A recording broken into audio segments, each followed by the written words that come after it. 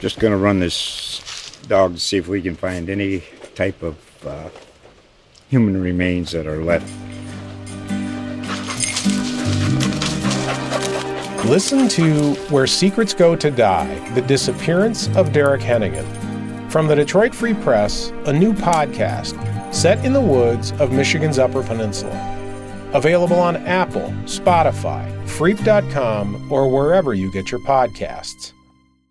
Pastini is Eugene's new Italian bistro at Oakway Center, dedicated to serving up two of life's greatest pleasures, pasta and wine.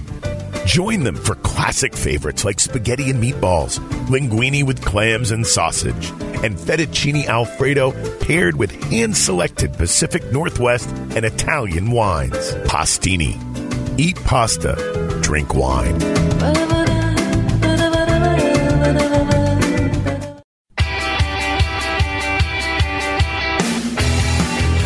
Welcome to the Duck Pod from ducksports.com. Here's Ryan Thorburn and Austin Meek from the Register Guard newsroom. Welcome to the Duck Pod. I'm Ryan Thorburn, joined by Austin Meek. We are getting ready for the Pac-12 opener for Oregon on Saturday against number 7 Stanford. All right, Austin, the Cardinal is coming to town. Oregon's cupcake schedule is done. This is a huge matchup, obviously, and GameDay is coming to Eugene once again. It doesn't feel like the Ducks are back, but it kind of feels like the atmosphere might be on the way back finally. Yeah, I was trying to think. This is probably the biggest game at Autzen since. You definitely have to go back to 2015, maybe even 2014. I don't know. It's a big game, and I'm right there with you that I on the one hand, it's kind of tempting to say that, boy, it feels like old times again. ESPN's back in town, going to be a full house for Stanford, both teams ranked, but I really think Oregon needs to win this game. Oregon needs to show that they're worthy of being back on this stage, because what have they really done to get here other than beat 3 teams that they were favored to beat by 40 points? You're right. I mean, 2015, Vernon Adams had that great run towards the end of the season where they kind of bounced back. He got healthy. They beat USC here. Yeah. That was a fun game for Oregon fans. Certainly a big game. But 2014 was the last time that they were mentioned as a contender. And I'm not saying that everyone thinks they're a contender, but if you win this game, all of a sudden you're in the mix in the North Division, which has Washington as the favorite, Stanford the defending champion, and Oregon this kind of unknown with what we think is a great quarterback and an improving defense and a schedule set up to make some noise this year in Mario Cristobal's first season. Yeah, to me it's all about which team is more prepared to play this game based on the schedule they've played so far. I think Oregon's non-conference schedule was good from the standpoint that they got to play a lot of guys. They got to really take a look at a lot of players. They didn't have to put Justin Herbert in harm's way to a great extent. And they're 3-0, and they should be really confident. They should come in here feeling really good about themselves. On the other hand, Stanford has played a much more demanding schedule. They beat USC. They played a good San Diego State team. So they've seen a much, much higher level of competition. So does that mean that Stanford comes in here more prepared to play a game at this level?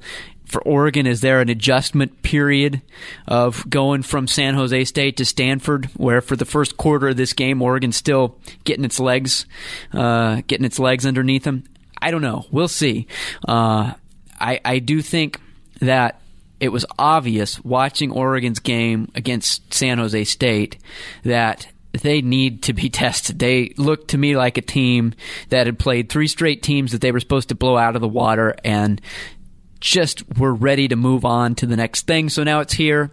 You get Stanford at home. Obviously a huge opportunity. I was trying to think in my mind on Sunday, what is the line for this game going to be? Because I think it's a pretty even matchup. And I thought Stanford would be like a 5.5-point favorite, maybe a 6-point favorite, touchdown favorite. I mean, they are the defending North champions. They do have the Heisman runner-up. They did play a more challenging schedule They do have David Shaw and all that continuity, where, like we mentioned, Oregon is kind of a great unknown at this point. But it's basically a pick 'em, or at least it was to start out. Mm-hmm. And that tells me that the wise guys either think Oregon's coming on, or maybe Stanford is a little overrated because, they did handle USC, but then again, Texas embarrassed USC, and there's all kinds of problems right now with USC and their freshman quarterback replacing Sam Darnold. So I think we'll learn everything on Saturday. I mean, not everything, but something tangible that we didn't learn against San Jose State. Yeah, I think when you cover a team, you're much more familiar with the flaws than when you're just kind of casually paying attention, When you're kind of casually paying attention, who are the star players, Bryce Love and J.J. Arcega-Whiteside, But when you're around the team every day like you are, and you see all the warts. And so I think for you and I, we've watched Oregon in these 3 non-conference games, and we've seen that the receiving core has some big question marks. The running game hasn't been dominant. They've given up some big plays. It's easy to focus on that stuff when you're close to it. Maybe if you take a step back, you say, okay, Oregon's got Justin Herbert. They've got what appears to be a really strong defense, and that's why this game opens up as a pick 'em. Rather than Stanford being favored. But, I will say, I think, if it's me, I would have probably made Stanford the 3 to 4 point favorite, because what I saw from Oregon in non-conference play, there were some things that I'd be worried about. And maybe all of those things take care of themselves when you're playing a team of this caliber. Maybe Oregon opens up the offense a little bit more. Maybe Stanford brings out the best in this team. Or maybe it's just the fact that, hey, Stanford's a flawed team too. We don't know necessarily what all those flaws are because we haven't been watching Stanford as closely as we've been watching Oregon. But we know that Stanford's offense has struggled at times this year. They did lose a lot on defense. So maybe Stanford is not necessarily just the invincible team that it looks like if you're just looking at their best players. Plus, our last image of this game was 49-7, I believe. Yeah. Justin Herbert did not play, but Bryce Love pretty much put up a game's worth of Heisman numbers in the first quarter. The meeting before that, obviously a different defensive coordinator, but I remember Christian McCaffrey having his way with Oregon, and then Love coming in as a backup that we didn't know about and having his way with Oregon. So how much improved is Oregon's run defense? Because on paper it's dramatically improved, and San Diego State, focusing on Bryce Love, shut him down and made Costello beat them through the air, and he did, to his credit. Yeah. So I'll be interested to see if Jim Leavitt's defense can hold Bryce Love in check and make it a battle of the passing games, and then you got to like Justin Herbert. Yeah, I am not expecting Bryce Love to just go run wild this week. I could be wrong, but I just have a feeling that Jim Leavitt and this defense is going to have a plan to keep Bryce Love in check. And, it's such a small sample size, but so far this year he hasn't been the dominant big play threat that he was last year, and maybe it's just a matter of time. Maybe this is the week that he has a game where he goes for 200 yards. I don't know. But I am expecting Oregon's defense to hold up pretty well against Bryce Love. I think my bigger question is almost who guards J.J. Arcega-Whiteside for Oregon? Who can they put out there against him? Because he's a big guy, and they love to throw it up to him in the red zone. He's a big play threat for Stanford through the air.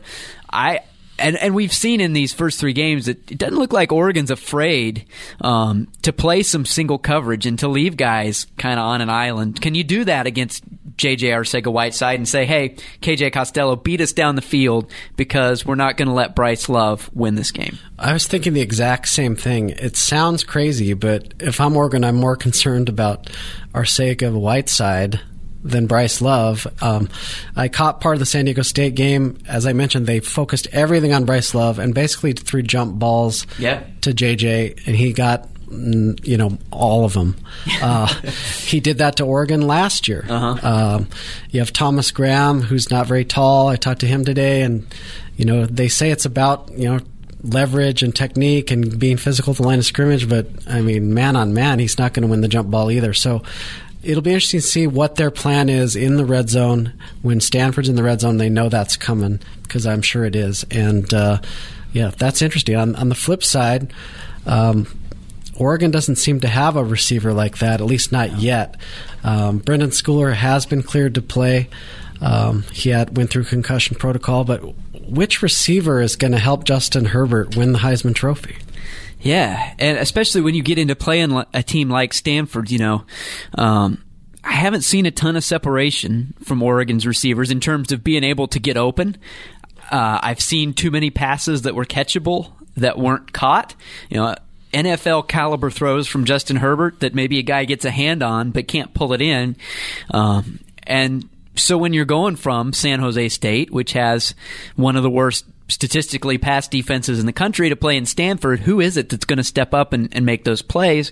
And I'd throw out the same thing for Oregon's running backs. We've been talking all season so far about this deep group of running backs, and they have 5 or 6 guys that they can put out there, but now it's time to figure out, okay, who in this group do they really trust? Who's going to get the bulk of the carries?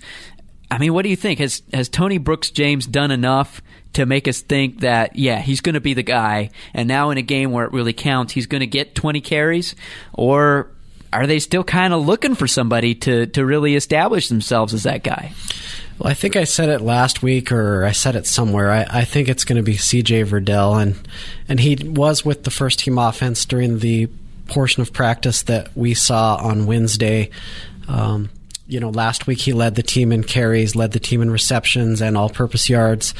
He's a redshirt freshman who certainly looks the part, can certainly run between the tackles. I'm not saying Tony Brooks-James can't do that, but he's been so effective as a change-of-pace guy behind Royce Freeman that I wouldn't be surprised if at some point they go back to that. Now, Mario has said Tony's the starter, and they're going to keep rotating behind him. Clearly, Cyrus Habibi-Lakio is just going to run this dog to see if we can find any type of human remains that are left. Listen to Where Secrets Go to Die, The Disappearance of Derek Hennigan. From the Detroit Free Press, a new podcast set in the woods of Michigan's Upper Peninsula. Available on Apple, Spotify, Freep.com, or wherever you get your podcasts. Is the goal line back. That has been established. 4 touchdowns on 5 carries, all right at the goal line. So I think those 3, if they're going to pare it down, I think those are the 3 guys, and they each have their own different role. Well, it's a big game because ESPN's College Game Day is in town. We caught up with Drew Gallagher. He's a producer of College Game Day. So we're going to take a quick break, and we'll be right back with our interview with Drew Gallagher of ESPN. All right, we're joined now by Drew Gallagher. He's the coordinating producer for College Game Day. College Game Day is going to be back in Eugene on Saturday. We're all excited about that. Drew, thanks for joining us. It seems like putting together this show every week and taking it on the road has to be a pretty big endeavor. We're taping this on Wednesday afternoon, so tell me a little bit about what you're doing right now and just what the week is like leading up to the show to get ready to tape things on Saturday morning.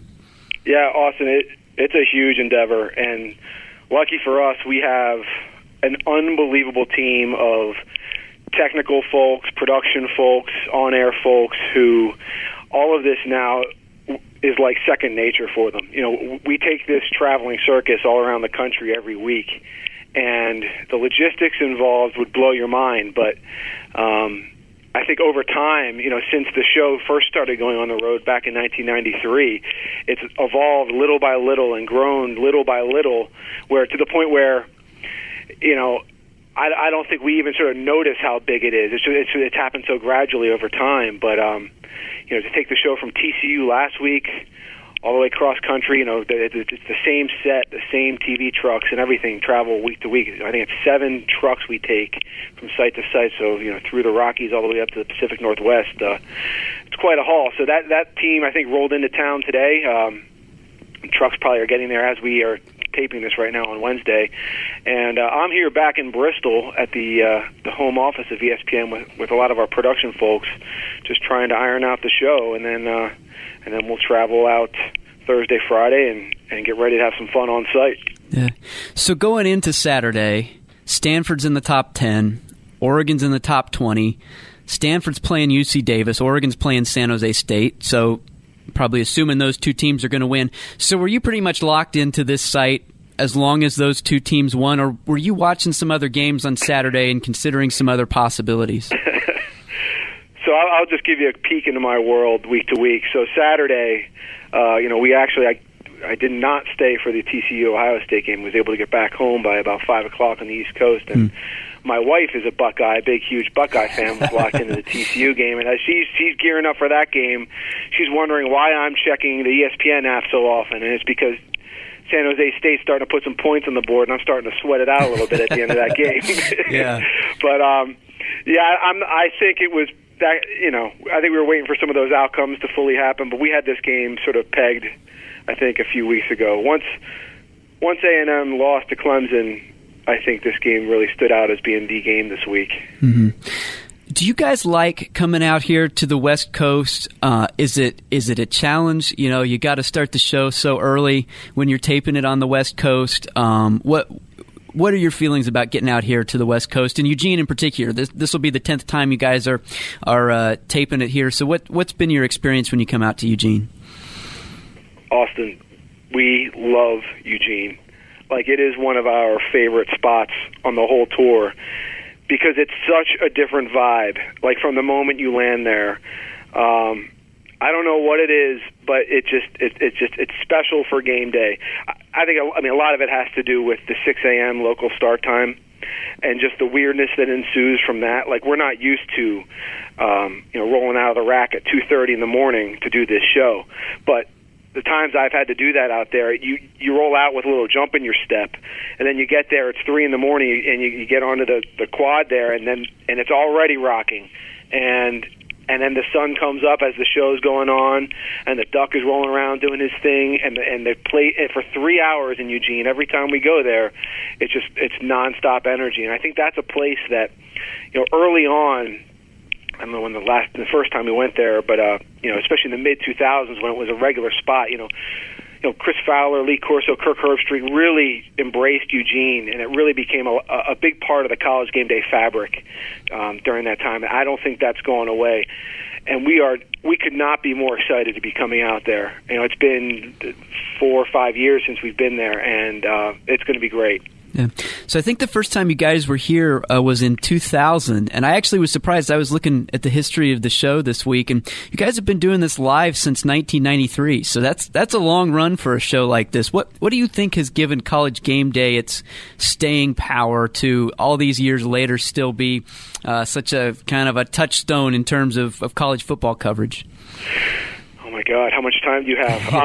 At College Game Day, it's almost like a flame that's been burning, like you say, for 25 years since the first show did the road show at Notre Dame, and I haven't certainly been on the show that whole time, but although there are members of our crew who have, but it's just sort of the show is bigger than everything else, and it's the authenticity of the show, I think, that has remained a constant throughout that whole time, and everyone who works on the show, on air or behind the scenes, truly living and breathing the sport, but also wanting to have a fun spirit along with that. I think that has sort of remained a constant throughout the whole time. I think people like Chris Fowler, Reese Davis, Lee Fitting, who produced the show for years and years and years, they've done a great job at maintaining that spirit throughout this entire run. Lee Corso more than anyone else, and of course Herbie. So we all sort of do a good job of kind of making sure that spirit stays alive, and we never sort of take that for granted. Yeah. So you guys are going through the week. You're talking about story angles for the show. What do you see as interesting about this Oregon team? They got Justin Herbert, who's the hometown kid playing quarterback. Mario Cristobal's got a really unique story in how he got to where he is. Without giving away the stuff you have planned, what what do you see as the really interesting storylines that you guys are going to be following with this Oregon team? Yeah, I think you hit on it there a little bit, especially with Justin and the hometown angle. I think we're definitely going to be touching on that somewhat. I think most of all, just when you look at this team, what do we know about them right now? And this is going to be that game where I think the entire country is going to find out, what are these Ducks all about? And so I think it being their first real big test, and that test coming at Autzen, is certainly a big storyline. And of course, 3 coaches in 3 years, and what is Mario going to be bringing to this team that's going to be different? We're looking to find out all that stuff. Yeah. So you also oversee ESPN's college football studio programming. I'm curious what it was like for you last year working with Chip Kelly, because we covered Chip in Eugene. Obviously now he's back in coaching at UCLA. I'll admit, when I heard Chip was going to ESPN to be in the studio, I was thinking, he never seemed like a guy who really enjoyed dealing with the media or had a lot to say. What'd you think of how he did in that 1 year in that role, and what was it like working with him? Yeah, I didn't work a ton with him, on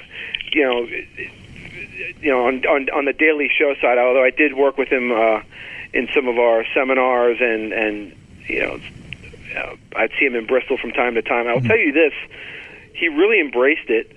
I think one thing you'll find with Chip is that anything he does, he's going to be all in with it. So he really bought into the chemistry with the guys. Making sure that.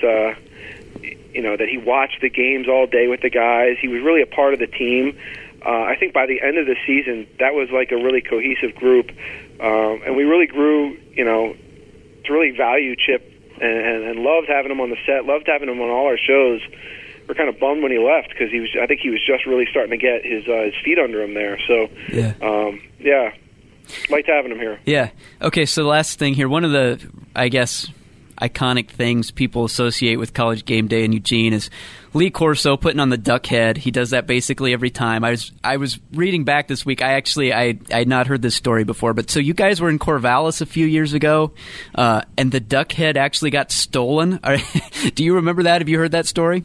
I've heard the story. I wasn't working on the road at that time when that happened. Okay. So all right. You'd have to ask Lee about that one, and I would highly recommend it because he'll have the story down pat, I'm sure. Yes. He'll probably stand up and get out of his chair and get really physical with it, too. But, Coach, his relationship with the duck is a very special relationship. He holds the duck very close to his heart.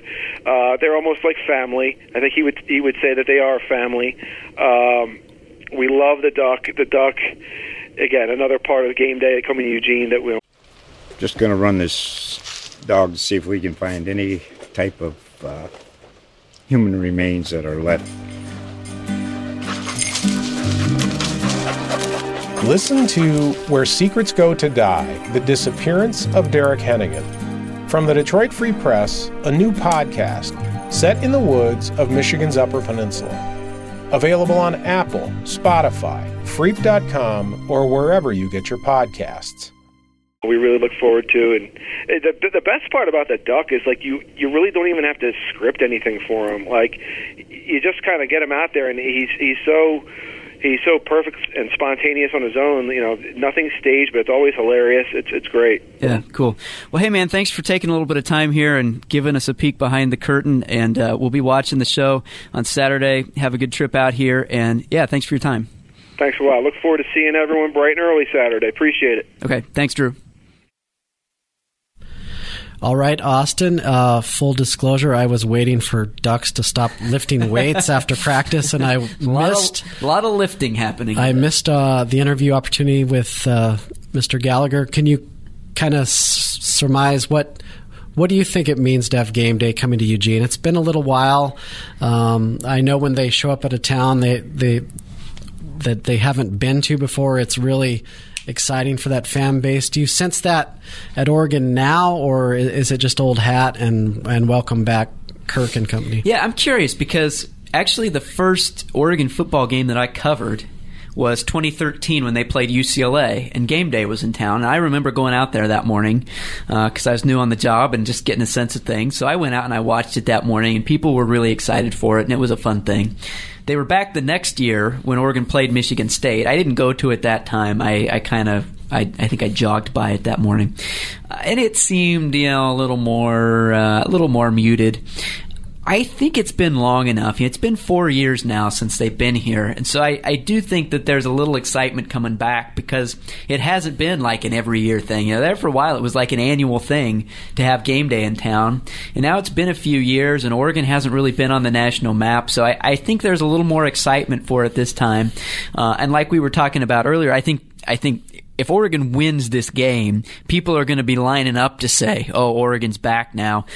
And the flip side of that is if Oregon loses this game, I think they may fall off the radar really fast because they're right on the edge now. They're ranked number 20. If they lose this game at home, probably fall out of the top 25.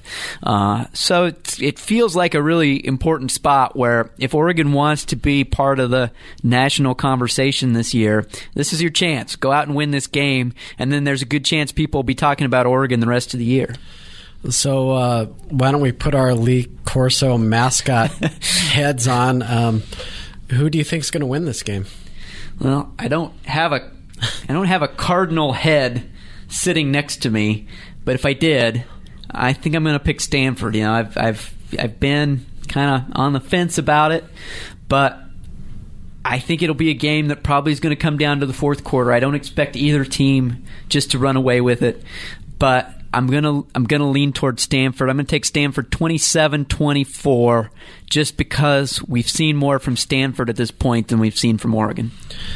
Well, that is interesting, and that's what I was thinking during the San Jose State game. Is okay, Stanford is gonna have no problem. They're from the Bay Area too, with a little better talent level than San Jose State. But now that I've kind of digested that game, I think that Oregon was, no matter what they say, going through the motions a little bit. Yeah. I don't think their running game was creative. It was shut down. It's interesting because Mario mentioned that the fact that Herbert, they're not running him, and the fact that San Jose State brought an extra man down, it was kind of designed for a few negative plays there. So it'll be interesting to see how they tweak that against Stanford and get the running game going. So I'm going to go the other way, which is really bad news for Oregon. I'm going to pick the Ducks 27-24. I'm currently in last place in picks, so I've either doomed the Ducks or this is where everything turns around in Pac-12 play. I think these are very evenly matched teams. I think Oregon has the better quarterback and the home field advantage, and they're just so thirsty to be back in the hunt again. I think they're going to get this one. And, that'll definitely put them in the national spotlight for a while. So let's say 27-24 Oregon, you have 27-24 Stanford, and we will see what happens on Saturday. Yeah, well, I think we all can agree that it's time. Let's get to the real stuff. It's these last 3 weeks, you kind of felt like you were just biding your time, but I think this is going to be a good game, and I think everybody's going to be ready for it. So thanks for checking out the Duck Pod. We'll be back next week to break down everything that happened and look ahead to Cal. Till then, thanks for listening.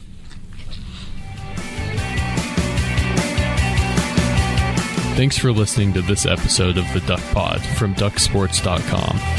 Be sure to subscribe on iTunes, Google Play, Stitcher, or wherever you get your podcasts. And always available at ducksports.com.